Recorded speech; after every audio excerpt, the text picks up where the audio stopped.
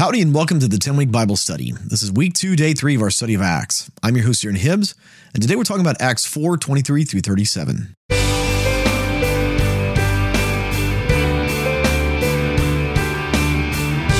Well, welcome back to the 10-Week Bible Study. Again, I'm your host, Aaron Hibbs, and I want to encourage you to read the book of Acts once a week, every single week, while we're going through this study.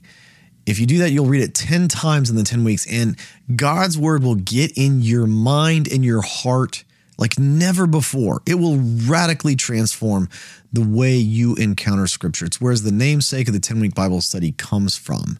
It's not that we do it in 10 weeks, but that I want you reading it 10 times in 10 weeks. It really will transform your life in God's word and your life in God. With that, let's go ahead and pray before we start today. Lord, would you open our eyes and our ears to hear what your word has to say to us? Speak to us and fill our hearts with the knowledge of you. We want to encounter you through your word today. In Jesus' name we pray. Amen. With that, let's jump into God's word. I'll be reading today from the NIV. This is Acts 4, starting in verse 23.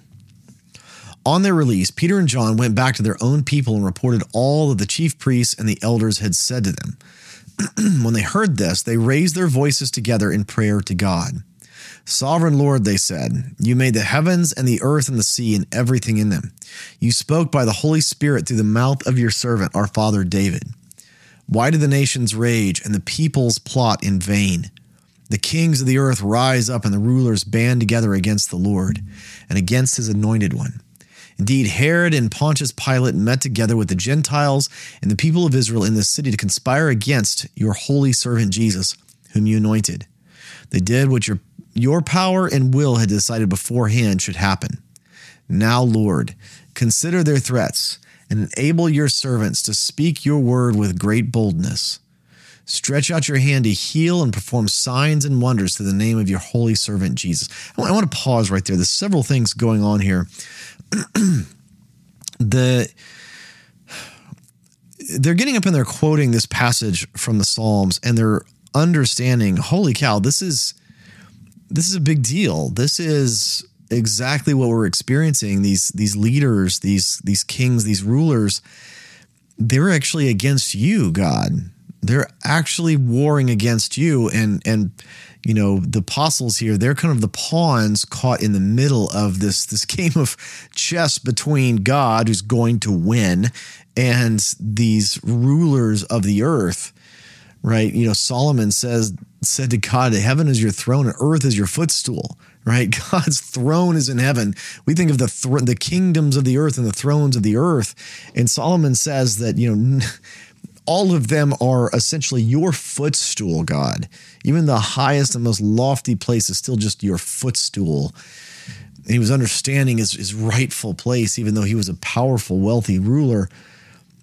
But it is so common for rulers to war against anything that confronts their authority, confronts their supremacy. You see this all the time with politicians and people, especially people who've been there for a long time, people who've tasted and seen how nice a life it is to be a career politician. You see the arrogance, you see the hubris, you see the tendency to war against the very things of God. There is something about it that is very, very difficult for people to stay humble and stay in charge. It's almost impossible. And so they are threatening God's people on account of Jesus. It's not because they just don't like the disciples. It's because they don't like Jesus. They don't want anyone else's authority over theirs. And Jesus is always going to be authority over everyone. Jesus, at his core, at the core of who he is, he represents a threat to every single leader on planet Earth, unless they are humble enough to bow their knee to him. He is everyone's master, no matter how high and lofty a leader you are, no matter how despotic a dictator you are. Jesus is above you. And so he is a very real threat, but there is no winning. There is no winning. There is only losing or humility. You don't beat Jesus. The nations don't rage against Jesus and win. Now, they may win against some of his followers from time to time, as the Lord allows. But you don't win against Jesus. Every knee will bow. Every tongue will confess that Jesus is Savior and Lord. There's no way around this. There's no way around this. So they pray, and they're asking specifically, Lord, stretch out your hand to heal and perform signs and wonders in the name of Jesus. But they have a reason for that. I want to pull that back up here on screen for those of you watching. It says right here at the very top, enable your servants to speak your word with great boldness. And essentially they're saying, by stretching out your hand to heal and perform signs and wonders. They're saying, we need boldness. They were just bold before the Sanhedrin. They were just incredibly bold, but part of the reason, they understood the reason for their boldness is because the Lord's been doing miracles, signs, and wonders. The reason they can be so bold for the Sanhedrin that day is they just healed a guy who'd been lame. He was over 40, right? I mean, like, this is a huge deal. And these kind of miracles, they bolster your faith like crazy. When you see the Lord do impossible things, it gives you a tremendous amount of faith and a tremendous amount of boldness. It's really our boldness to speak forth that causes people to come to the Lord. And the disciples, the apostles here, Peter, James, John, these guys, they're praying and they are understanding that they can't be as bold as they need to be. People that walked with Jesus, they understand that they cannot be as bold as they need to be in preaching the gospel unless the Lord breaks out in power, healing, signs and wonders, things like that. Saying, Lord, give us those things, not just so we can have a cool newsletter or think, wow, isn't this really neat what the Lord is doing amongst our midst? No, it's so that we will be bold, so that we will loose our tongue and speak the gospel to people who desperately need it. That's the point behind the prayer. Let's verse 31, God answers. After they prayed, the place where they were meeting was shaken, and they were all filled with the Holy Spirit and spoke the word of God boldly. That's huge, right? So they've just prayed for boldness. They've asked the Lord to do these signs and wonders, and he sends an earthquake. Now, an earthquake is one of those things you can't control. People can't control. Now, I understand that with like disposal wells and things like that for fracking all across the United States, across the world for natural gas, we've started to kind of cause mild earthquakes. So you can say that they are kind of caused by humans, but I still don't even think with those that no one can predict when they're going to happen, what magnitude. They're all relatively small, but like big earthquakes, right? No one can predict when they're going to happen. And so this is a sign. The Lord has given them a sign. I am going to give you signs and wonders. I am going to give you miracles, and I do want you to be bold. And so this earthquake happens right as soon as they pray this. The whole place is shaken. And they are filled with boldness. They realize that this is the Lord answering them. This is the Lord saying, yes. I love this prayer. This is one of my favorite passages in the book of Acts because they are praying not so they can have cool signs and wonders things for whatever ulterior motives. They're saying, we need boldness, and we know we will get boldness if you do these things. I know in my life personally, the Lord has given me a tremendous amount of boldness to stand firm for things that I know are true and real in Him because the Lord has come through in supernatural ways in my life, ways that I can point to, ways that are undeniable to me. They give me incredible boldness. They give me incredible staying power, if you will, at times. Because I know He's real and I know He's there because He's come through. He's done these kinds of things in my life. It really does change you, but you need a little bit more all the time. It's something that you can't get enough of. And the more you have, the more the Lord does in your life, the more boldness you get, the braver you get. And we all need that. The disciples understood that very clearly. Verse 32. All the believers were in one heart and mind. No one claimed that any of their possessions was their own, but they shared everything they had With great power, the apostles continued to testify to the resurrection of the Lord Jesus. And God's grace was so powerfully at work in them all that there were no needy persons among them. From time to time, those who owned land or houses sold them, brought the money from the sales, and put it at the apostles' feet, and it was distributed to anyone who had need. Let's pause right there.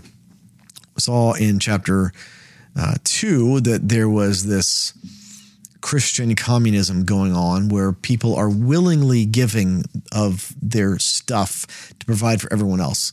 And what Luke is telling us here is that has grown so much that there's nobody in need anymore. There's nobody in need. I mean, they're still giving to people who have need, but they're basically, they are sharing so amazingly well that they have ended poverty or ended homelessness, or they've ended whatever it is. Nobody's in need anymore. Everything has what they need because they are selling their stuff and distributing.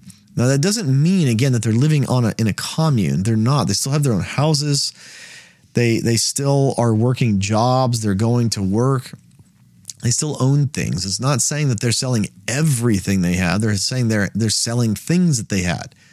Right? It doesn't even say in our next thing, it's not going to say that Barnabas sold everything he had and gave it away. He's going to sell some of his stuff. People are selling the things that they have to give away to people who have need, not just giving away everything. So we need to understand that it's not like this is an end of private property. That's what Marxism is, or communism that we would think of in the 20th and 21st century, is that no one gets to own anything. That's not what's going on here. They're willingly selling their stuff and giving the money away, but they're not being forced to sell everything, and they're not selling everything. Maybe some of them did. I'm sure some of these people, they sold everything they had and they just gave it all away, and now they're all kind of, living together in this. But again, they're not in a commune. It never gives us that view of what's going on. In fact, as we read through Acts, we know that they're meeting in different people's houses, so they still have their own houses. Everything about this is so very different from what we would perceive of as communism. But that in some form or fashion is what it is. They are willingly selling and giving to those that don't have and who are in need.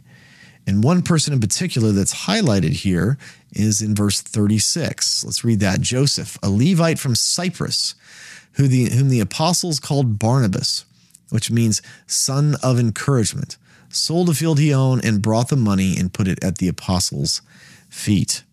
So we see here that they've given him a nickname, right? Joseph is his name. He's from the island of Cyprus, which is going to be an interesting tidbit in several chapters. He brings the money to their feet. He lays it at their feet. They like Barnabas, something about him. They give him the nickname Son of Encouragement, right? That's not his name, but they give him that nickname. And so everybody sees, right? Everybody in the community here of 5,000 plus, whatever, they see that the apostles favor Barnabas, and that they probably really like the fact that Barnabas is selling things and bringing the money to their feet and giving it as an offering. Maybe it's that his was the most expensive property that was sold up to this point. Or maybe it's just that they really just favored him. I don't know what it is, but this is an important detail leading into the beginning of chapter 5. And we have to keep in mind that the chapters and verses, they didn't exist when this was written. So this story just continues into the next chapter. It's all the same narrative, all the same story. And so we're going to see that this thing right here, that Barnabas, we're going to call him Barnabas for the rest of the time because that's the name he goes by from here on out. There's a couple of people, husband and wife in particular, they're taking note of this and seeing the general favor that Barnabas gets from selling stuff and then giving it away to those that have need. If you're reading ahead, if you're doing the reading once a week for these 10 weeks, you already know who we're talking about. We're talking about Ananias and Sapphira. We're going to see him at the beginning of the next chapter. But they're seeing this and they're like, oh, I see. This is how we get ahead, right? They're playing the political game here again. They want notoriety. They want people to take notice of them. And this is a bad bad game to play. This is the same game that the Pharisees and the Sadducees, the Jewish leaders, that's what they did. And Jesus just berates them for it. He blasts them for it. And we're going to see that there's going to be some people that are going to start to play that game here. But God's going to deal with it pretty swiftly. For the 10-Week Bible Study, I'm your host, Darren Hibbs, and I can't wait to see you next time. Hey, thanks for tuning into the 10-Week Bible Study podcast. If you've enjoyed this podcast, would you consider leaving a review for it on your podcast app of choice? It really helps other people find out about this podcast, and my heart is for people to fall in love with God's Word. Thank you.